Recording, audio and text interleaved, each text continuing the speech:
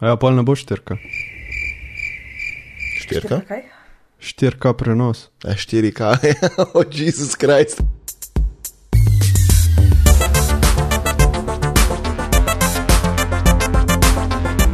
Pozdravljeni, poslušate Upgrade. Če ne želiš podpreti, bomo zelo veseli ocene v Apple Podcasts. Lahko pa nam pošlješ tudi sporočilo na upgrade@aparatus.si ali pa tweetneš na @upgrade. Dobrodošli v 141. Upgradeu. Moje ime je Jan in z menoj kot vedno Maja in Uroš. Hello. Hello. Hej. Končno spet vsi. Je, sveta trojica. Ja. In kva sta, ki je vidva počela zadnjih 14 dni? Yes. Yes? Kaj sta? To so oni odgovori, ja. Za zmediti ljudi. Thanks. Ja. Nisi smel reči ne, ali kako? Ja, mogoče nekateri boš tekali. V glavnem, ja, kar pestro se dogaja. A bomo kaj naslovili trenutno situacijo zdravstveno v državi? Pač se delamo, da je vse ok, pa odžgemo en upgrade. Ljudje ni velike tehnologije, maske dajte gor, sam to bom rekla. To je tehnični podcast. Ne vem, če bi še dodatno izpostavljal tega. Zmenijo, sam nosite masko. Ja, točno to. Ja, cool. Danes imamo v bistvu eno dosti bolj klasično epizodo upgrade, se pravi v tistem starem klasičnem formatu, kjer gremo čez nadaljevanje, govorice, napovedi, hardware, software in tako naprej. To predvsem zaradi tega, ker je Techtober in se dogaja ful stvari in se mi zdi, oziroma se nam zdi, da je bilo fajn, da je eno tako old school epizodo v tem obdobju odžgemo, da malo povemo, kaj je noga v svetu tehnologije, tako konkretno. Ok, sounds like a plan. Ful sta navdušen. Ampak ja, dajmo zagristi tole. Za nadaljevanje bilo je eno vprašanje na Twitterju, ki ga je Jan že odgovoril, dokaj splošno, tako da bomo težko tle kaj predebatirali, oziroma vsaj tako je Jan rekel. Zato bi se jaz obrnil na eno temo, ki sem jo zadnjič odprl, in sicer nove grafične kartice Nvidia, RTX 3000 serija.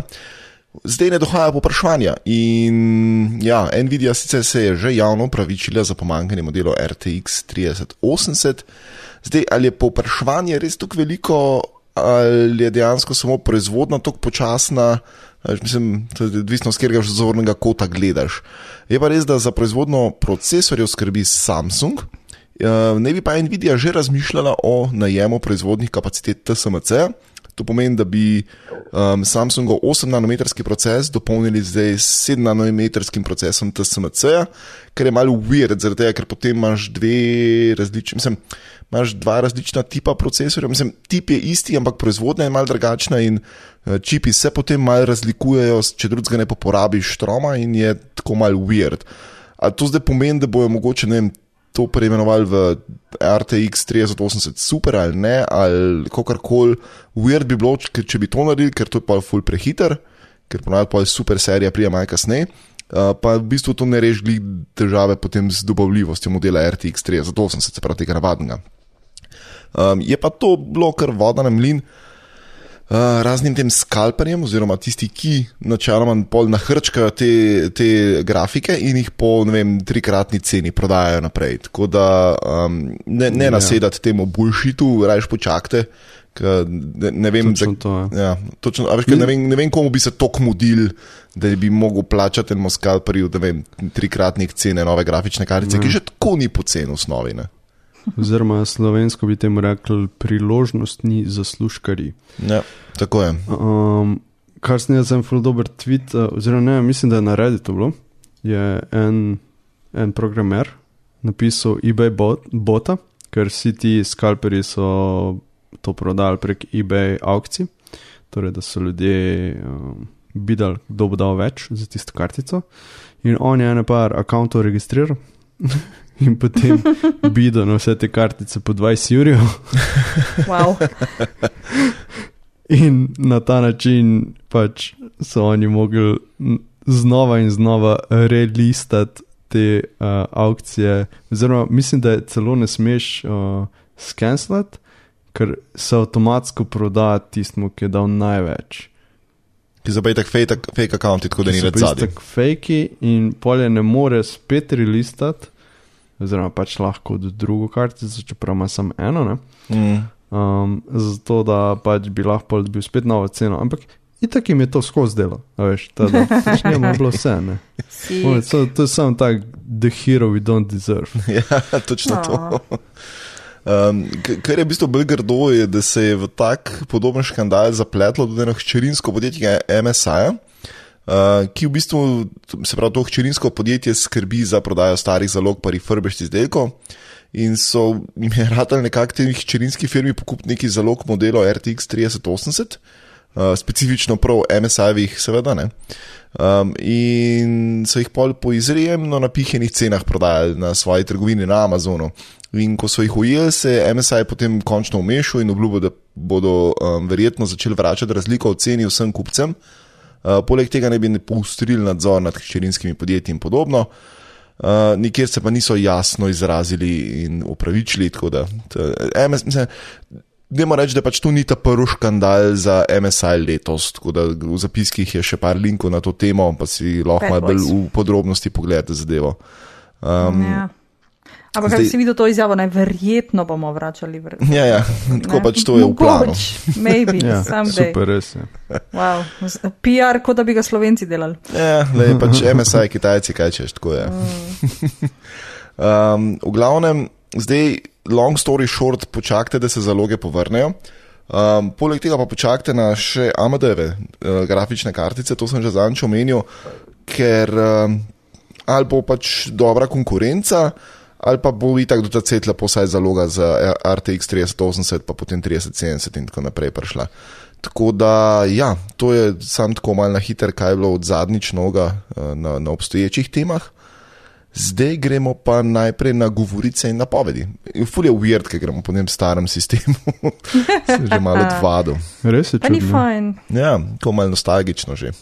V teh turbulentnih časih potrebujemo malo nostalgije in zagotovitve. Pristnih, klasičnih momentov. Že dolgo nismo toliko cifr zmetali v epizodo, tako da je about time, no. To je pa res, ja. V glavnem, ja, nič kaj, ker smo bili pri cifrah, Zen 3, oziroma AMD-eva nova arhitektura procesorjev in s tem novi modeli procesorjev Ryzen 5000 serija, prihaja 5. novembra. Zdaj predstavljen, pred kratkim so zadevo predstavili. Zdaj, kar vemo je, da bo serija imenovana Ryzen 5000 pač neki, oziroma pač ne 5800, 5950 in tako bojo modeli. Po vseh napovedih kaže, da bo zdaj AMD prevzel še tisti zadnji primat, ki ga ima Intel na področju procesorjev in to je pač igranje iger, se pravi gaming. Jaz bom tako rekel, če dajmo počakati prve teste, ker veš, eno je tisto, kar se na predstavitvi pove in pokaže in vse je najlepši luč in super fajn. Tako da dajmo počakati tam nekje do 5. novembra, da vidimo te prve realne teste in realne primerjave. Če kdo razmišlja o nadgradnji, je mogoče dobro omeniti, da je to zelo zadnji model oziroma zadnja serija procesorjev, ki bo delovala na podnožju AM4. Če imate do zdaj kakršenkoli Ryzen procesor, bo zadeva načeloma pasala v ploščo. Dajte sam preveriti prej, če čipov je podpira to. Optimalno je, da imate B550 ali pa X570 ploščo, zapravo čipov je na matični plošči. Če tega nimate, dajte prej malo pogooglati, ali se vam splača nadgrajevati ali ne. Toliko sam na hitro o novih Ryzen procesorjih, ki bodo, se pravi, 5. novembra. Mene sem zanima, Uroš, a imaš ti to čipove? Jaz imam X570, jaz. Super. Ta, da bomo začeli zbirati denar, da si je lahko nadgradil procesor. Ja. Čak, da še pa Uroš 5 na... Ja, 1.9. Tako pokrovčke bojo zbirali za procesor. Ja, ne, mislim, bom videl zdaj, koliko bo dejansko preskoka. Ne bom rekel, da me ne mika, pa ne zato, ker bi to rabo, ampak zaradi tega, ker pač lahko. Ampak ja, zaenkrat moram reči, da sem jaz z svojim linčkom kar zelo zadovoljen, tako da ni res potrebe po menjavi, razen če bi recimo dober denar dobil za obstoječ procesor, pa ga potem uložil, pa dodal nekaj za novega, ampak bomo videli, ko pridemo do tega. Ampak bodimo realni, da bo tole kar tisti iPhone, ki ga tudi nisi kupil. Zdaj računalnik sem zdaj kupil in celo plan, ki sem govoril, da bom z tem računalnikom nazaj zaslužil denar, ki sem ga dal za njega, bom zdaj če tale biznis, oziroma ne če, ampak ko se tale biznis, na katerem trenutno delam, uresniči, bom pokril že dobro četrtino vsega skupaj do zdaj, tako da I'm getting there. Res je. To vsaka čast. Yes. A pa imam pa še dodaten razlog, da zdaj pa zapravljam za to kišto. Ampak lahko pa tisti denar vložiš za nov procesor. Ja, lahko pa bi, ne? Sam, kako gre pa računica, veš, ki to vložim, pa se pokrije, se pravi, sem pokril nov procesor, ampak originalne investicije pa še nisem pokril, tako da jaz bom počas računovodja za to zadevo. Ali pa kriptovalute. Ja, lahko začneš majnati, kaj je.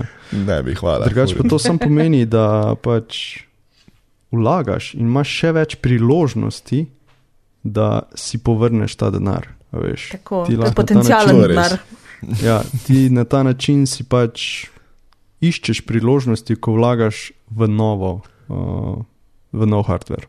Počas bom mogel začeti oddajati svoje kišto za render farmo, po mojem. To boš edin razlog. Mogli bi narediti Airbnb za hardware. To je bilo dobro, ja. To ni kakšna ideja. Ja, lahko bi rental hardware, tako ko bi rabo. Am pretty sure, da to že obstaja. Verjetno, ja. Če drugega ne so serveri, ki jih najameš, zdaj pač ne vem, render farme obstajajo in podobno, tako da. Ali pa čisto simpel, samo da daš stanovanje, pa rečeš le špili igrce, dokler ti oči ven ne padejo, veš, take mašine še dolg naš videl. V gaming space bi lahko rental, veš, namesto da bi pa če rentaš v kevdru dol samo eno mizo, pa komp, pa dobre slušalke, pa ne vem, optiko, internet, tako ne. Tako je. Ker smo glih par optiki, a veste, da bom jaz dobil roko enega leta optiko, če im je kje zaverjeti. Ja, bravo. Yes. Prej bo 5G kot optika. Ja, po mojem tudi. Ja, optika vse ne povzroča, se vemo česa. Ja, tako. Ne, pa se ima malo folije dost, kot nima nekem. Ja, ok pa. Dobro.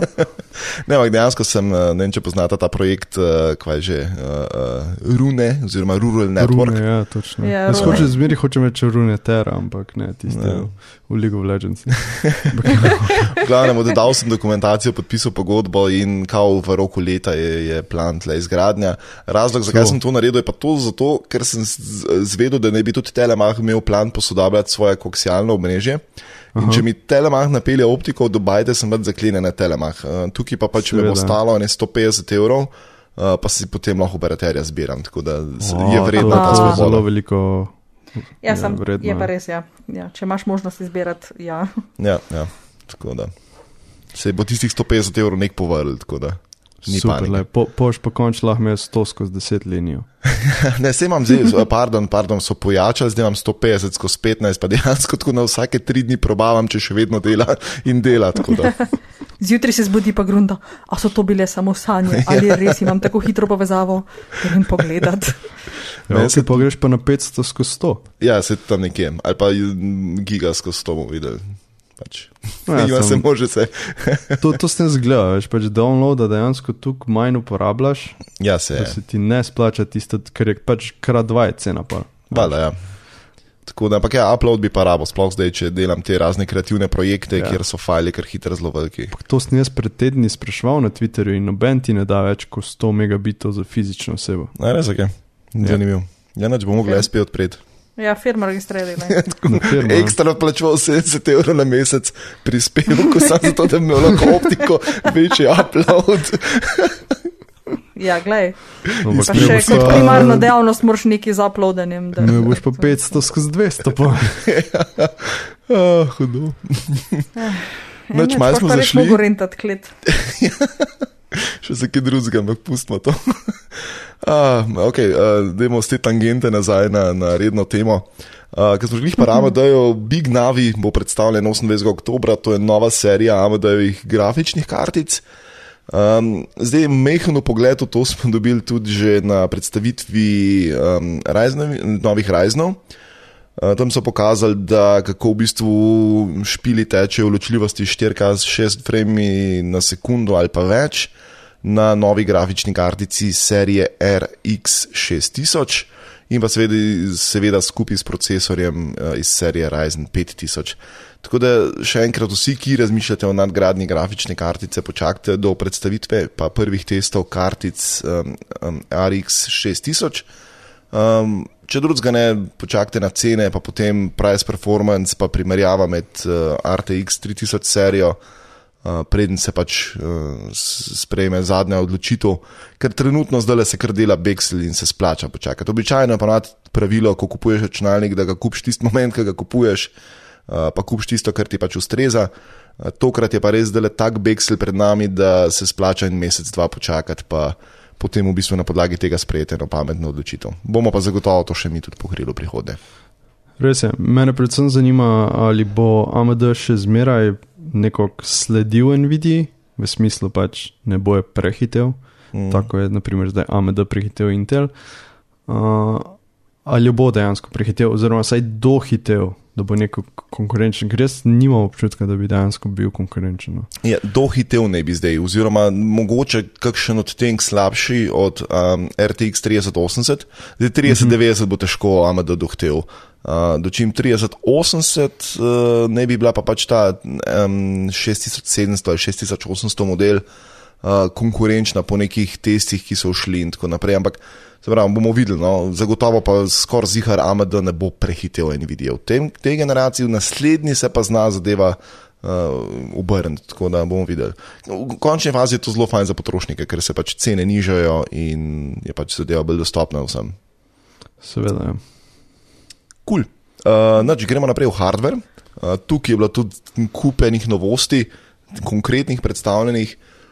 Jaz imam tule za začetek OnePlus 8T, ki je v bistvu, nekako smo že navajeni, da ima OnePlus ima to, se pravi, najprej predstavijo cifro in potem cifro s T-jem zraven čez pol leta. Načeloma gre samo za kak manjši preskok, ponavadi, tako da ni zdaj neki blazno veliko treba debatirati o tem. In tudi tokrat, če gremo mogoče samo na hiter čez specifikacije, OnePlus 8T ima Snapdragon 865. Ok, za mene, ko nisem v Android svetu tukaj velik, 865 je flagship. Flagship, ok. Tako. Potem imamo 6,55-palčni AMOLED zaslon z frekvenco osveževanja 120 Hz, 8 ali pa 12 GB RAM, 128 ali pa 256 GB prostora za shranjevanje podatkov, 4500 mAh baterija, tale charger je zanimiv, 65W, to je pač laptop level charger. Čist. Pa rabta štroma.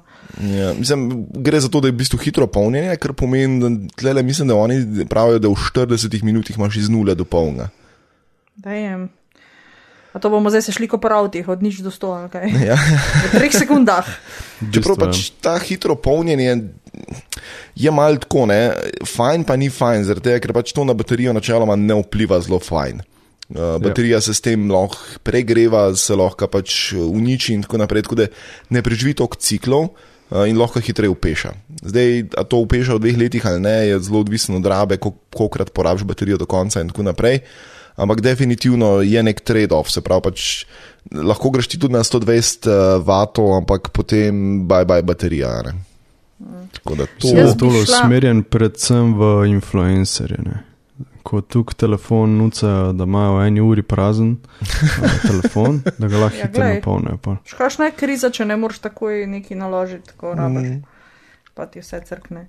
Ne, veš kaj, jaz ciljam, jaz razmišljam, da pač to baterija bo zdržala do naslednjega modela. In itak moraš zamenjati, veš. To je res. Čeprav se mi zdi, da ljudje počas, saj jaz to opažam, okrog sebe, da ljudje počas telefone zdaj obdržijo dlje časa, kot pa recimo je vezava na operaterja tiste 2 leti.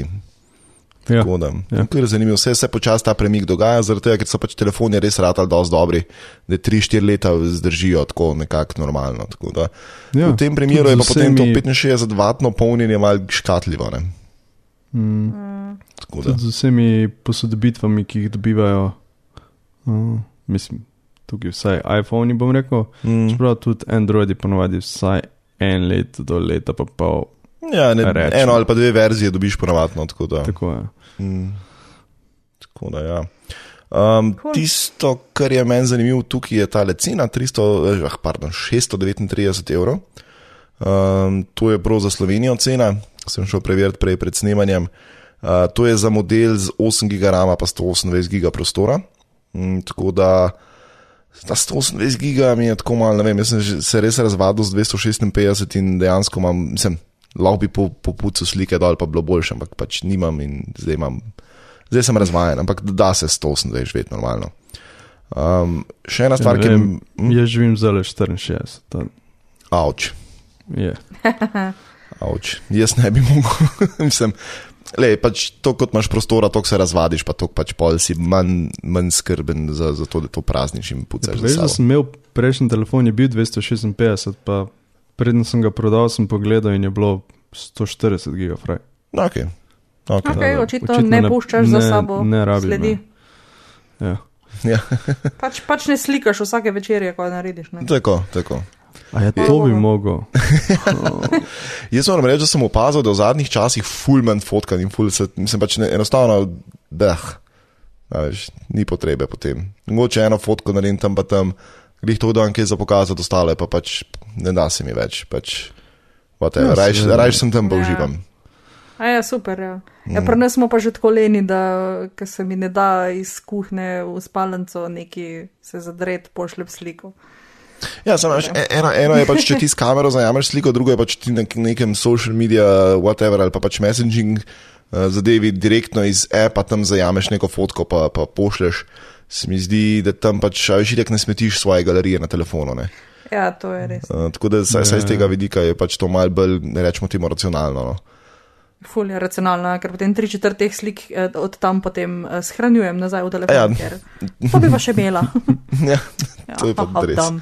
Ali pa uno naštavljeno, da se samodejno shranjujejo slike iz chatov dol, tako tiste tudi zabavn, ker si sem enkrat ugotovil, da sem fulenga placa pokuril sam s tem, sem tako zakaj, dej prosim, ne.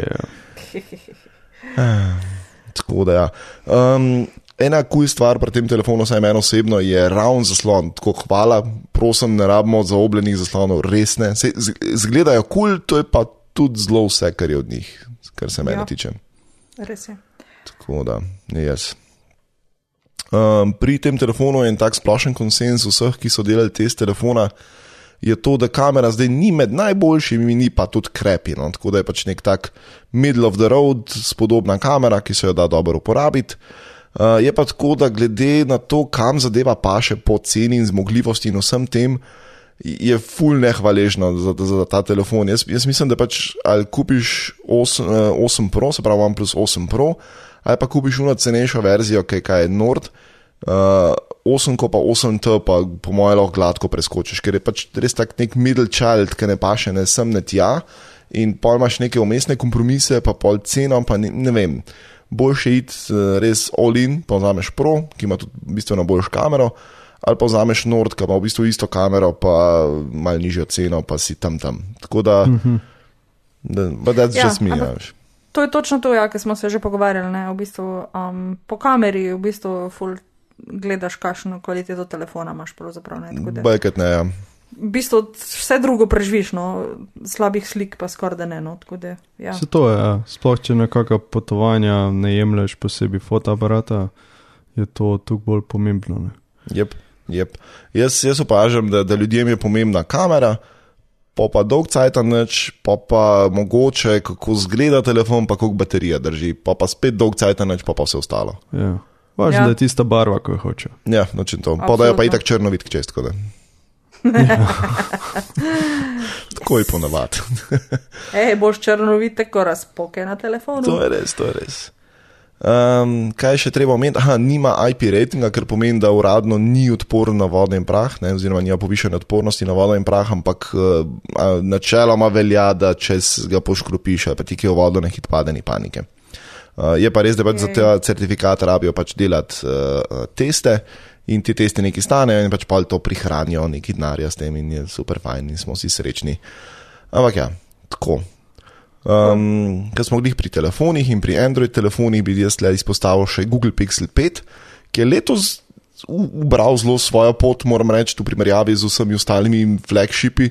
Namreč Googlovi Pixli so običajno sledili te recepturi flagshipov v vsakem letu, se pravi najnovejši Snapdragon, dost rama, dost praca, dost velik zaslon, Včasih je bila baterija malo premehna, to je res, to so zdaj popravili. Ampak so pa tudi spremenili v bistvu pristop pri procesorju. Namesto flagshipa, se pravi 865, je zdaj ugrajen 765, ki je nekoliko manj zmogljiv, kar je full weird. In niti ne obstaja potem neka XL verzija, ki bi imela vse to noter, ampak pač obstaja samo Google Pixel 5 in to je to. 6-palčen OLED zaslon z 90 Hz frekvenco osveževanja, 8 GB RAM, 128 GB placa, 4080 mAh baterija, kar je bistven preskok glede na lanski model in to je tudi eden od največjih vzrokov za pritožbe lani bil, tako da zdaj pač je baterija dost velika. Polnjenje z 18 W, kar je načeloma še vedno dost hiter. Cena $699, lahko verjetno rečemo kar evri plus še enih, kaj jaz vem, 100 evrov zraven pri nas. Ta stvar, ki je najbolj zanimiva meni, je pač poleg tega, da zdaj so v bistvu šli čist z nekim mid-range procesorjem, ker mi še zdaj ni najbolj jasno. Hoteli so sicer ceno zbiti, ampak so še vedno pač tam nekje $700, ker je pač, mislim, ne vem, če so res dosegli tisto, kar so hoteli dosežti. Ampak kar mene najbolj fascinira je to, da je končno spet nekdo naredil telefon s kovinskim ohišjem. Čez so dajma neko ful posebno plastično prevleko, ki pa je dober v roki, leži in je dober feeling. In kar je najbolj presenetljivo pa vsem tem je, da dejansko podpira tudi brezžično polnjenje, ker načeloma kovinsko ohišje moti induktivno polnjenje telefona, se pravi brezžično, zato tudi nimamo večinoma več kovinskih telefonov, ampak imamo steklene na zadnji strani, zato da deluje brezžično polnjenje, ampak v tem primeru so pri Google, ker imajo pač ta plastičen premaz čez, so lepo zgolfalo zato odrezali lukno v hrbet, dodali plastičen pokrovček in pa čez plastičen premaz, ki v bistvu zadeva pač deluje, kada je res kovinska cela oziroma pač da ima ta plastičen premaz in da je vse iz enega kosa, v resnici pa ni, v resnici je na hrbtu lukna in tam spodaj se skriva tuljava za brezžično polnjenje, tako da tak zelo hacky način rešitve tega, ampak deluje očitno, tako da jej, saj neki. A to je ta lukna, ki jo ima v bistvu, ki zgleda, kukor da so ga cepili tam zadnji pod kamero. Ne, tiste pa čitali s prstnim vtisom. Tiste pa čitali s prstnim. Okay. Ja, to tudi nismo več navajeni, da je ta zadeva sploh na telefonu, sploh pa da je fizično, pa da je na hrbtu. To je bilo tako, kaj zvem, 3-4 leta nazaj je bil kar trend, pa tako čez noč tega ni več bilo. Pa so bili pa na prednji strani ali pa na strani, mislim na robu, pa je zdaj tak večinoma pod zaslon to na Android svetu nameščajo. Raz neki mid-range telefoni, kar pač zdaj Pixel 5 je očitno, ni več flagship, ampak nek mid-range performer. Tako da ja. Kar je najbolj mind-boggling pri tem telefonu je pa to, da imajo še vedno enak senzor na glavni kameri, kot so ga imeli, mislim da že od Pixela 2 naprej to vlečejo, se pravi 2, 3, 4, 5, se pravi 4 leta zdaj že furajo isti senzor, kar je tako malo weird.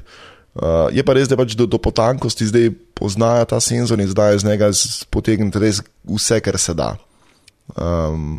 Pa dodali so zdaj končno ultra-wide kamero namesto zoom kamere, kar se mi zdi tudi bistven boljš pristop kot pa, mislim, zoom jaz osebno, ne vem, če si mal vojer, pa hočeš nekaj dodelč pozumati, pa pogledati, je sicer uporaben, drugač pa veliko večkrat, saj jaz osebno uporabljam ultra-wide kamero, zapravo, da zajamem pokrajino ali pa da v nekem prostoru več dobim in tako naprej.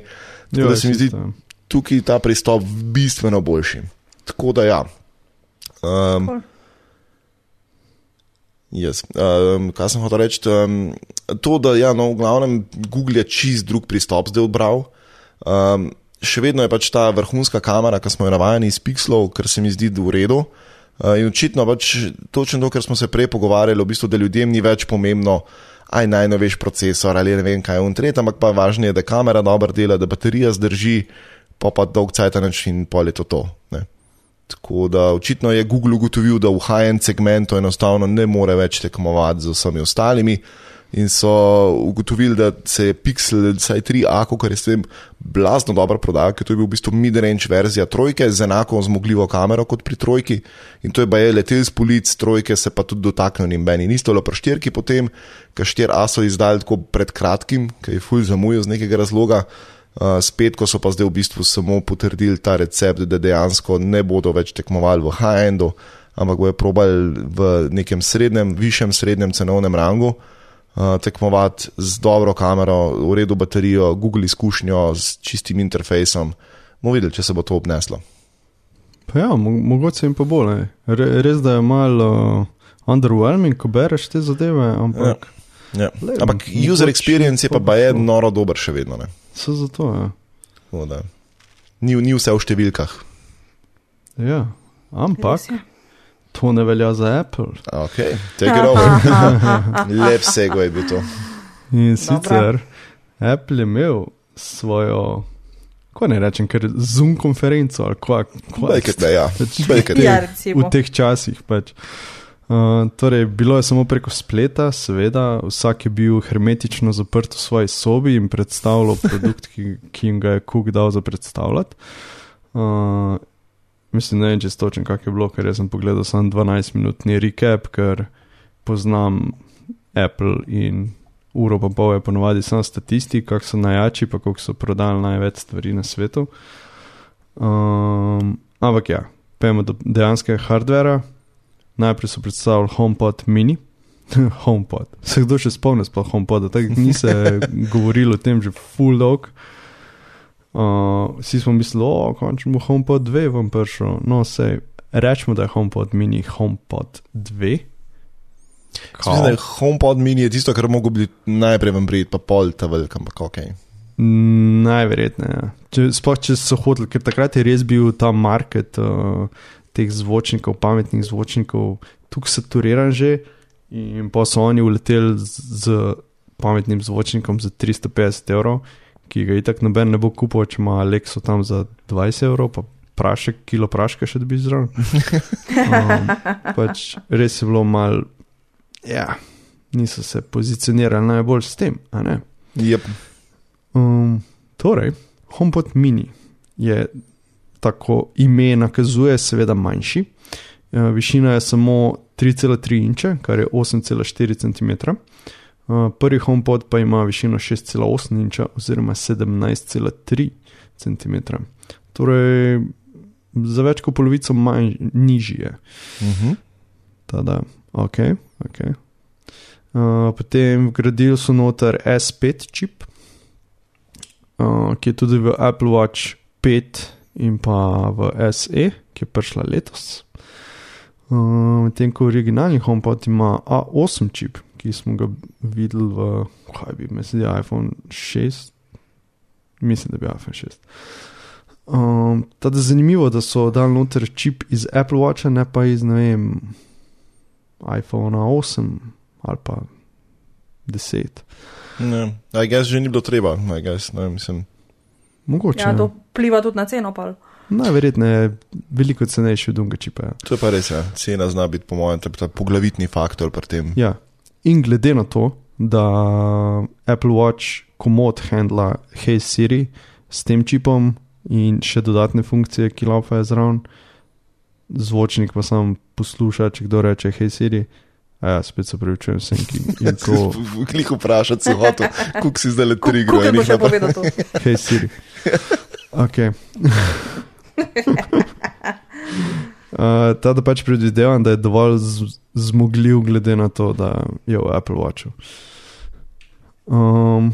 Torej, originalni HomePod, ne vem, koliko zvočnikov imajo, po moje 3, 4, kaj taga, 8 mikrofonov, pač res over-engineered bi rekel.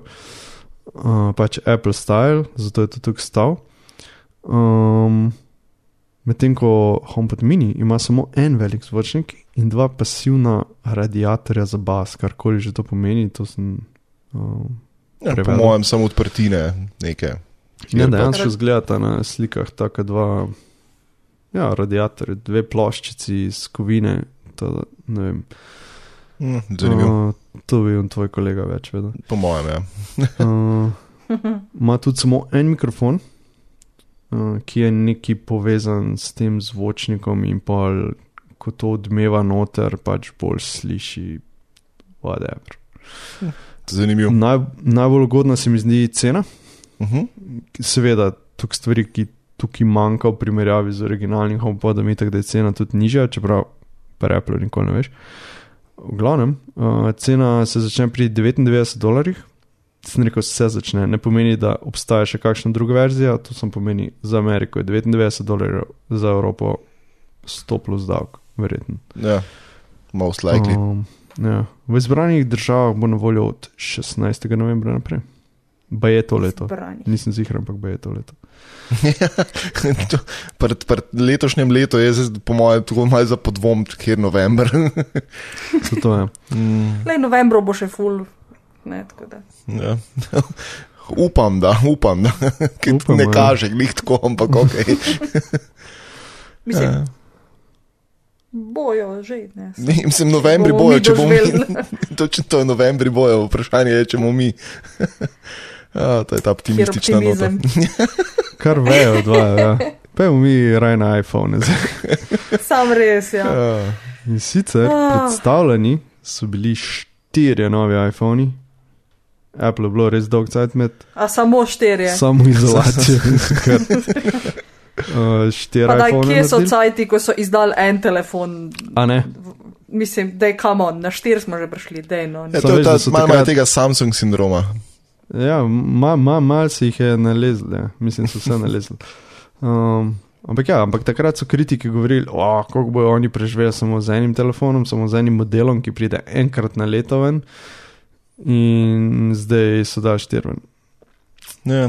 Čeprav vse je jasno, se mi zdi, kam pa stacom oni, oziroma pač hočejo nekako pokriti večji razpon cen s tem, tako da make sense. To je nekaj, kar pač bi lahko začeli delati že, ne vem, 6-7 let nazaj.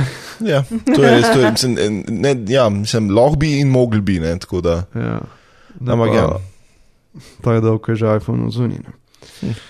V glavnem, imenuje se seveda, prejšnji bil 11, ta je zdaj 12, veselim se iPhone 42. Ki bo rešil vse probleme. To je točno tako, hvala Maja. Sicer iPhone 12, zakaj je ful boljši od iPhone 11? Ok, torej, večji zaslon, 6,1 inčen, saj mislim, da je večji, ja, zdaj se že zaklal ziher. Pač, rečemo je 6,1 inčni zaslon, ampak za razliko od iPhone 11, ta ima OLED zaslon, medtem ko iPhone 11 ima LCD zaslon, tada to je po mojem mnenju že dost velika prednost, iz vidika porabe baterije, boljših barov in tak.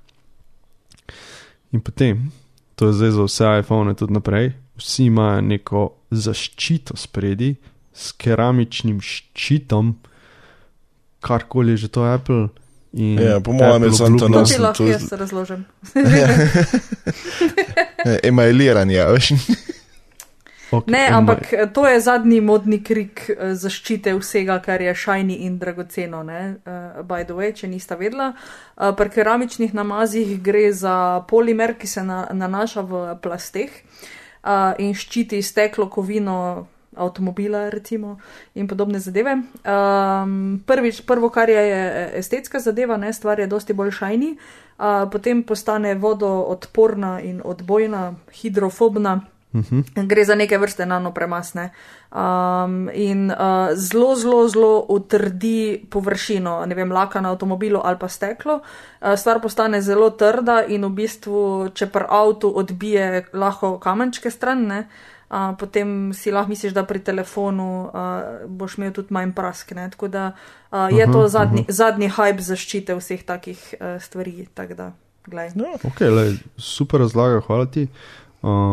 Mislim, da so rekli, da neki 4-krat je bolj odporen na padce kot prejšnja generacija. Nekaj taga. Itak bomo dobili drop teste prvi dan, ko bo vam prišli. Ne? Ja, valjda. Ja, ima. Zato, da ga vržeš. Točno to, ja. Točno to, ja. In pa čas še Apple, ja, tole ni glih, ne, kar ste vi oglaševali. Neš, pa 4-krat bolj kaj je? To zdaj 4-krat višji dol ga lahko vržeš brez poškodbe, ali, veš, ne vem, 4-krat ga moš vrš, da dobiš isto število poškodb, kot prej enkrat, to je zelo relativno zdaj, ampak okej. Vrš. Pač kupiš 4 telefone, pa zaprobaš. Veš, kaj bi sam Apple rekel? Yes. Točno to. V glavnem, naslednja generacija čipa je seveda not za procesor A14, ki v bistvu tudi v to zadnjem iPadu, ne? 5 nanometrski proces so uporabljali za izdelavo tega čipa in seveda je 50% hitrejši od drugih čipov. Zdaj tam ni pisalo od katerih drugih čipov, predvidevam, da mislijo od svojih, ampak ni pisalo od katere generacije svojega. Od pa ta prvega. Ja. No shit. Mene je zmer zabavno, kar reče, this is our fastest iPhone ever. Ja, ful blažalo smo že slabšega naredili. Ja. Pol, seveda, tudi ima vgrajeno anteno za 5G v ZDA. Jej. Okay, tako da evropski modeli še ne bojo imeli tega. In kakor sem bral recenzije 5G omrežja v ZDA je zelo slabo. Ja, pač zdaj tako, ne, 5G prihaja v dveh okusih. Eno je millimeter wave, ki je v bistvu bolj ne tako, kot imamo mi Wi-Fi po bajti. Potem imaš pa 5G, pač ta klasičen, ki dejansko dosega neke spodobne razdalje. In v Ameriki večinoma je pač na voljo zaenkrat millimeter wave, ki v bistvu dela sam, če na ta pravem vogalu ulice stojiš, pa imaš vidno polje do oddajnika. Načeloma ta millimeter wave ni tukaj neumen, kar se sliši, je pa bolj namenjen notranji uporabi, se pravi, parkirne garaže, nakupovalni centri in podobno. Aha. Tako da ja, to in v Ameriki večinoma gre za millimeter wave, vse ostalo pa zdaj v bistvu še gradijo te glavne oddajnike in tako naprej, ker pač ne kupujejo opreme od določenega ponudnika. Pa ti praviš, da to dejansko ne skur možganov, če zraven stojiš? Ja, ne. Hudiča. Ja, tako da. Dobar. You can't argue with science, ne. Ampak verjamem, da pač bo spet kontroverzno tole. Čak, da prije 6, ker se bo cela zgodba spet ponovila, spet zabavno. Ja, Kitajci ga že imajo. Ja, sej. Pa Korejci so nekaj testirali. Jokali se boste za 5G. Ja, če prosili ga boste. Dejansko veste to foro, ne? Recimo, pač, če bi mogel biti nekje oddajnik za 5G, kje bi pač bilo idealno za to, recimo, pač je neko sevanje, normalno da je, ampak pač delč od tega govorimo tukaj nekih stotinah milivatov, da v bistvu niti sploh nima veze, da bi karkoli naredili. Ampak rečemo hipotetično vseeno, da bi bil 5G oddajnik navaren, kje bi bilo najboljšega imeti?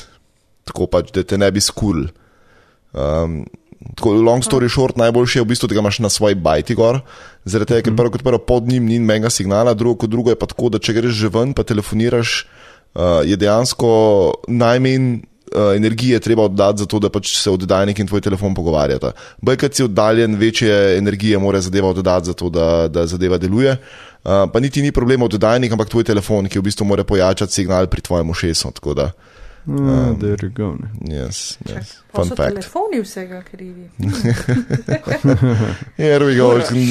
Down another rabbit hole we go. Ja. Tako je ponavadi, ja. Tako. Dajmo iti pol nazaj na te telefone, ki ti kurijo ušesa. Dajmo, ja, zato ko jih še imamo ene par. Ja. V glavnem, seveda Apple je najbolj ponosen na svoje kamere v telefonih. Yes. Sicer iPhone 12, za razliko od iPhone 11, ki ima samo eno kamero, je v iPhone 12 še ena kamera, torej dvojna kamera zadaj. Ena kamera je normalna, ki pač rečejo wide, in druga kamera je ultra wide. Torej širokokotno kamero so dodali še na entry level telefon, kako ne temu rečem drugače. Ful dobro, ker pač tako Uroš rekel, ful velik slika z wideom, jaz isto ful velik, ker pač dejansko je ful dobro, no. Ja, ker pač tako za zoom načeloma lahko narediš 5 korakov naprej, ne? Za odzoomat ven, pa ko priješ do stene, ne imaš več kamit, tako da. Tako je, ja. Ali pa do prepada. Mislim, lahko greš dol. Lahko greš dol, ja. Pol tudi fotke nimaš, tada. Imaš. Mislim, da so pol fotke ta zadnji tvoj problem. No, tako je. Okay. Potem, kar je meni najbolj všeč, je, da je Apple predstavil nov dizajn. Sicer to je nov raven dizajn, ki je bil predstavljen že z iPhoneom 5 in 4 v bistvu. Bolj je podoben ta nov iPhone 4, zato ker pač ima kovinski obroč, kjer je antena in steklo spredi zadnji. In saj za moje pojme res hudo zgleda, veliko bolj so mi všeč ti ravni robovi naprav, kot pa zaobljeni. Čeprav v roki pa ne stoji tako dober, ampak ja, ne vem, pač meni je to bolj všeč. Kaj vi da pravite? Tudi meni, se zdi, da so s tem dizajnom pač, ja, malo so spucali, pa tudi ne vem, s temi zaobljenimi robovi in zaobljenimi displeji in ne vem, kaj še vse. Prvo kot prvi izkoristek ni tako dober, zaradi tega, ker pač imaš ti tam zaobljene robove, v katere noter ne moreš kaj dosti tlačiti, ker pomeni, da tu samo nek balast zraven in je pač umetno povečan telefon. Po drugi strani pa, ja, ne vem, te čiste linije, ravni displeji, nezaobljeni displeji in tako naprej.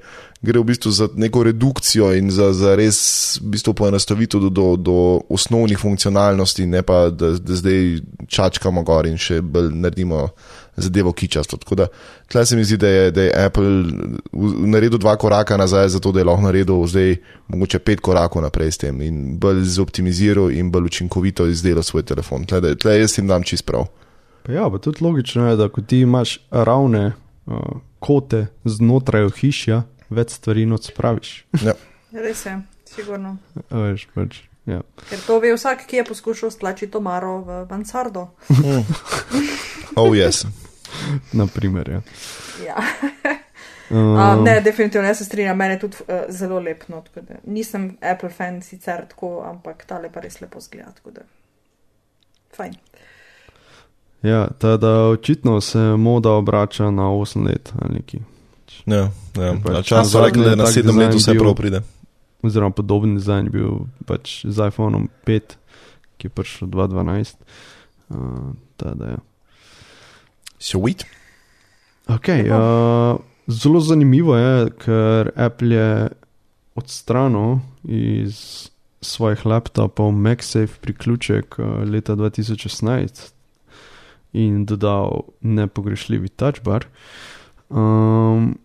In so zdaj ugradili MagSafe na zadnjo stran telefona, da se pač brezžični polnilec boljše poravna z polnilno noto in zato se hitreje telefon polni. Da, svašta. Wow, tudi to je neki. Ja, pa ponovadi, ja no, še zmečaš kabel za pel, ti bo vse skupaj dol odletel, tada. Pač verjetno je bolj zaradi tega, kar sem rekel, da se hitreje polni. Ja, glej, vidiš, če smo prej rekli, da je to za pri prejšnjih telefonih, da gre za influencerje, ki rabijo hitro polnjenje, ne? Pri OnePlusu Appleovi influencerji tudi ne smejo zaostajati. Ne? Čeprav s hitrim polnjenjem je Apple kar dolga leta zaostajal in je bil skosno v njih 5 vatih bogih, tako da so se zdaj malo pojačali. No? Tako da mislim, da je to brežično polnjenje, kako smo rekli, 15 vatov? Nekaj tacga. Nekaj tega, ja. Ker v bistvu preseneča to, da je magnetno, ker pač magneti in kovina in to malo moti, ampak so že naredili, da deluje, I guess. Pritišel, da jim je ratale. Ja, če bo spet nov Applegate, pa se bodo vsi narčvali z tega. Ja. Ne, ampak okay, to pa tudi ne moreš zajebati, da ne sprobaš, če dela brežično polnjenje. Se vem, da je Apple mrz česa sposoben, ampak tega pa ne. Ok. Torej, koliko prostora bo na voljo in sicer v 3 različicah, 64, 128 in 256 GB prostora. To je spet kriminalno prosto, ampak 64, sorry, pač to je ne. Ampak to je entry level, čakaj, da prijemo do drugih. Potem imamo seveda super nove barve, samo za ta model. In sicer modro, zeleno, črno, belo in pa product red, torej rdečo. Ok, pač več barv, super. Cena bo od $829 naprej, oziroma prekonvertiraj v evre. Džabe. Potem so pa poleg iPhone 12 predstavili še iPhone 12 mini, ki je pa v bistvu identičen, samo da ima 5,4 inčen zaslon OLED namesto 6,1, kar se mi zdi, da bo lep naslednik iPhone SE, oziroma iPhone SE se še zmer zraven prodaja.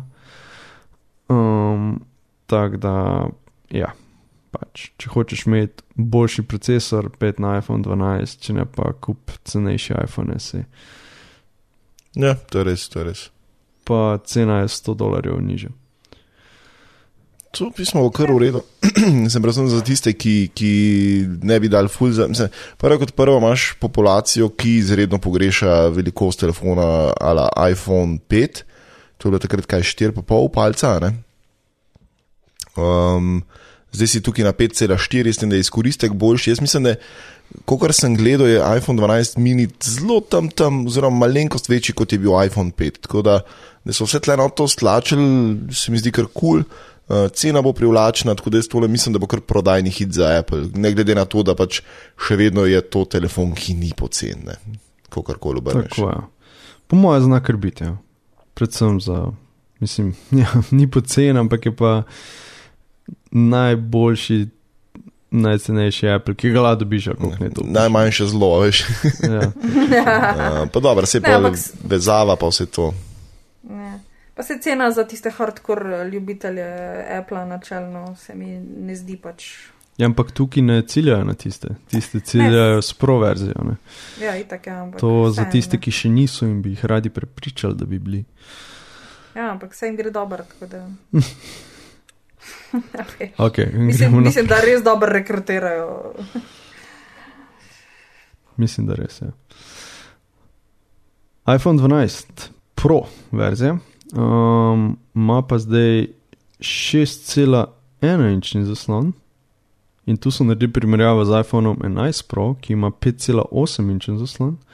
Kako so to dosegli, zaslon je še bolj od roba do roba. Seveda so ti ga premazali s keramiko, da se bo manj razbil ali kasneje. Kasneje, ta je v redu, tako ne bo se manj razbil kasneje, se bom tako da vse jim pač omenjal. Sam malo se už finančno pobral od nakupa.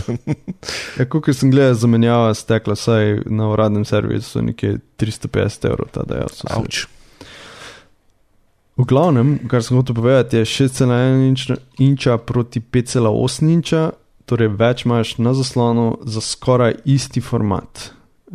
Pač telefon je zaradi tega sam 2 mm višji od 11, ožji za 0,12 mm in debelejši za 0,7 mm.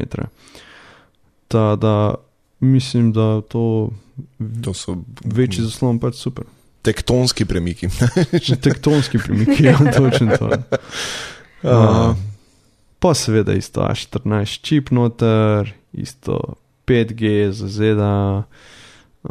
Kar je razlika, je še tretja kamera, torej trojna kamera zadaj, spet ena kamera je wide, druga je ultra wide in tretja je telefoto, kot smo že vajeni. In pa hvalijo se, da je nočna fotografija še boljša kot pri 11 Pro, zaslonka je malo večja, ta da več svetlobe zajame. To je moje navdušenje. Mislim, glede na to, da ima Apple, ne vem, jaz nekaj slišal cifro 300 inženirjev samo za kamero, samo da razvijajo modul kamere. Ja, po moje, ja, so mogli nekaj dobrega vendar. Mislim, moramo reči, da iPhone-i so zadnja leta recimo pri fotografiji kar malo zaostajali. Pri videu so bili še vedno zelo najboljši, mislim, ne vem, če je bila kakšna resna konkurenca, mogoče kakšen Pixel. Pri fotografiji so pa kar malo zaspali na zadnji ostali, tako da se mi zdi zdaj, da bojo počas spet malo bolj resno zagrabili, sploh zdaj, ko so očitno ogromna energija in časa zmetali v nov dizajn, ki zna ostati še kar nekaj časa zdaj.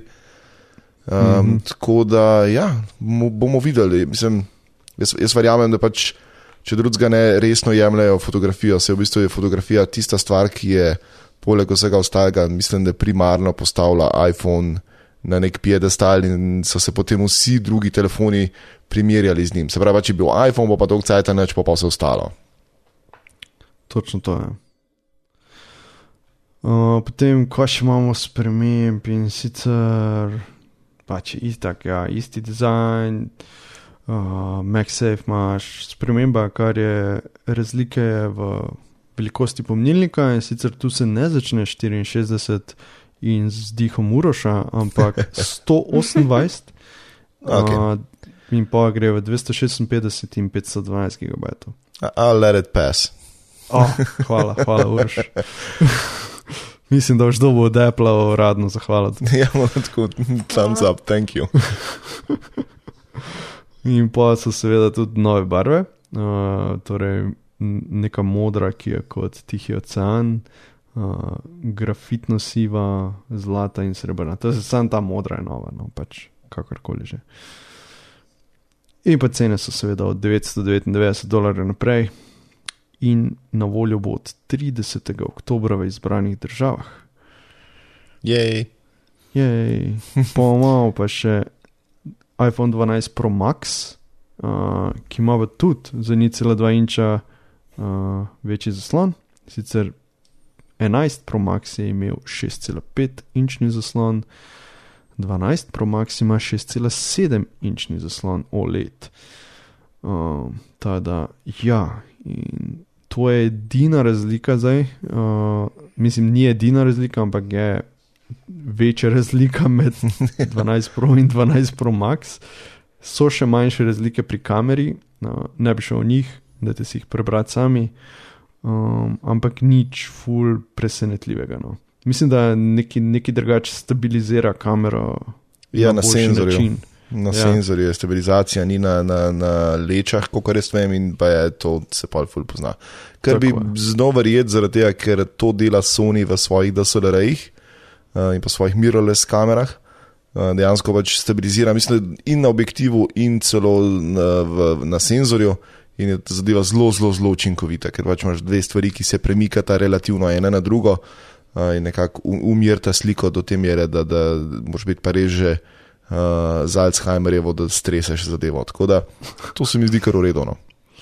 Mislil si s Parkinsonom, ampak ja. Sorry, yes. Oh, Jesus. Kaj mi pa ni všeč pri Applu, ampak oni so tako veliki okoljevarstveniki, da jim pač moram verjeti, kaj so rekli. Torej, da pač zaradi okoljevarstvenih razlogov Apple k letošnjim iPhonom, nobenemu od teh modelov, ni vključil polnilca ali slušalk, ker pravi, da uporablja iste od prejšnjega iPhona ali pa pač kupi nove. Wait, what, kaj? Jaz bom tako rekel, ne? Hvala Bogu, saj unih 5-vatnih chargerjev ne dajo več zraven, ker tiste je tako žalitev za polnilce. Tiste je bilo sen, če ne bi nič dal. Jaz pač svojo zobno ščetko s 5 vati filam, pač vse ostalo je pa od 15 vatov naprej, ker drugače res umreš. Tako da, ja.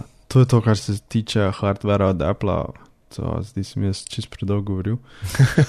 Mislim, ful so v bistvu, problem je v tem, da težko je govoriti o novih iPhonih. Prvo so 4 modeli, drug problem je pa to, da so med enim pa drugim, recimo, če greš po vrsti od minija do 12, mislim pač 12 mini, 12, 12 Pro, 12 Pro Max, so vmes koraki, glih to, veš, tako une malenkosti, ki dejansko... Inkrementalni so pač. Točno to, in je ful težko reči, da veš, ok, ta je ful drugačen od tega. Mislim, če primerjaš 12 mini pa 12 Pro Max, je valjda preskok ful velik. Če gledaš pa med vsakim posameznim preskok, je pa ni baš, ne. Tako da jaz mislim, da na koncu bo pač prišel vsak v trgovino in si bo kupil un iPhone, ki si ga lahko prvoš. In sploh ne bo razmišljal o specifikacijah, saj pri pač Appleovih uporabnikih je običajno tako. Verjetno. Ok, software imamo iOS 14, tu bom sam rekel, ja, izšel je. It's here. Pa pač widget ima za iOS, jej. Ja, dobrodošli iOS uporabniki v svetu Androida od prvega dneva. Ja, thanks. Mislim, osebno ne morem kaj veliko povedati o iOS 14, ker si ga še nisem namestil. Razlog je isti kot vsak let. Pač ne zaupam Apple in vem, da ima 0.0 verzija zmeri tuk bugov ali pa se žre baterija tuk, da pač enostavno ne morem tega tolerirati. Da pač počakam na verzijo 1, 2 in ja, ok. Nobenega od teh widgetov ne rabim nujno, da bom počakal. Bom jaz zdaj eno priznanje dal od sebe in sicer, da tudi jaz sem ugotovil glih zadnjič, da bajkrat ne koristim več widgetov, razen za, imam enega, ki mi združuje noter uro, vreme, datum, pa zadnji opomnik iz koledarja in to je zelo vse, kar imam od widgetov trenutno. To je edini widget, ki sem ga jaz pogrešal, ko sem šel iz Androida na iPhone. To je edini widget, ki dejansko uporabim, če tako gledaš. Mislim, več pa imaš une, najbolj mi je fajn, ko imaš zmer widget, ki so delnice, tako je res, tako vsi imamo delnice in ful spremljamo. Je tako obča uporabnost widgetov. Ja. Ampak ja, bi pa rad slišal od naših poslušalcev komentarje. Jaz sem pretiraval, me iOS 14 v redu za splošno uporabo. Tada ja, kaj vam je všeč? Naprimer še poleg widgetov, vem, da je še nek trojni tab, ko ga lahko modificiraš, da ti, ne vem, Siri zapoje vse najboljše, kaj svem pač. Ja, je en kupenih novosti bilo, mislim, da sem jaz tudi v eni od prejšnjih epizod malo to omenil, tako čez palc, kaj je novega, ampak rečemo temu, da je iOS zdaj v bistvu pobral nekih par cool featurejev, ki so bili na Android telefonih oziroma na Android operacijskem sistemu in jih integriral v iOS, ker se mi zdi čisto super, ker v končni fazi pač profitirajo uporabniki, ki imajo zdaj malo več možnosti za spreminjanje izgleda svojega telefona oziroma mogoče iztisnejo ven malo več funkcionalnosti, kar ni nikoli narobe. Se strinjam. In zdaj po starem običaju gremo na zanimivosti. Tle imamo 3 postavke, ena je moja, za une 2 pa ne vem, kdo jih je dal not, tako da naj se javi lastnik teh 2 postavk. Išče se zglasi pri blagajni. Ja, ena novica v zvezi s popularno aplikacijo TikTok. Kdo je še nima? Jaz, res. Jaz tudi ne. Oziroma, bom priznal, oziroma moja mam celo naložena, pa ne, 2krat sem probal to uporabljati in je tako, no ne. To tak cringe face, da si mi tako, ne, jaz ne bi. Ne. Ja, ampak vsi bi. Vključno z bolarijo v Pakistanu, ki je po downloadih te aplikacije menda celo na 12. mestu, kar se tiče velikosti trga, kar pomeni, da ja, huge, ne. Ampak Pakistan je prepovedal TikTok in ga je banal in zablokiral. In ta blokada je trajala, ne boste verjeli, reci piši, samo 10 dni. Kaj je bil punt? To o tem, koliko ljudje hočejo imeti TikTok. Sem veš, koliko je to bilo nevzdržno za te najstnike? Ja, očitno ful, ne, ker če so uspeli državo prepričati, da jim vrnejo nemoralno, obsceno in vulgarno aplikacijo. Skratka, država je zdaj pač sklenila nek kompromis, da bodo ostro moderirali in nadzorovali vsebine, otroci pa se naj pač igrajo dalje. Tako da, hej. Ne, volk si koza cela. Tako, ja, TikTok. Neč boljšega, da vsi plešemo na isto muziko in vsi uporabljamo iste filtre. Tako je. To je ta uniformiranost leta 2020 očitno. Ja, uniformiranost kreativnosti res je zadolgost. Druga novica je pa nekoliko bolj zanimiva. Jutri zvečer nas čaka live prenos iz vesolja. NASA je že pred leti izstrelila v zrak eno mašino. Ja, pa ne bo 4K. 4K? 4K prenos. 4K, oh Jesus Christ, to sem nucil, da sem si prišel gor. Čak, kakšen ste? Ločljivost 4K. Ja, ok. Zdaj, tako pred leti še ni bilo, ja, ok.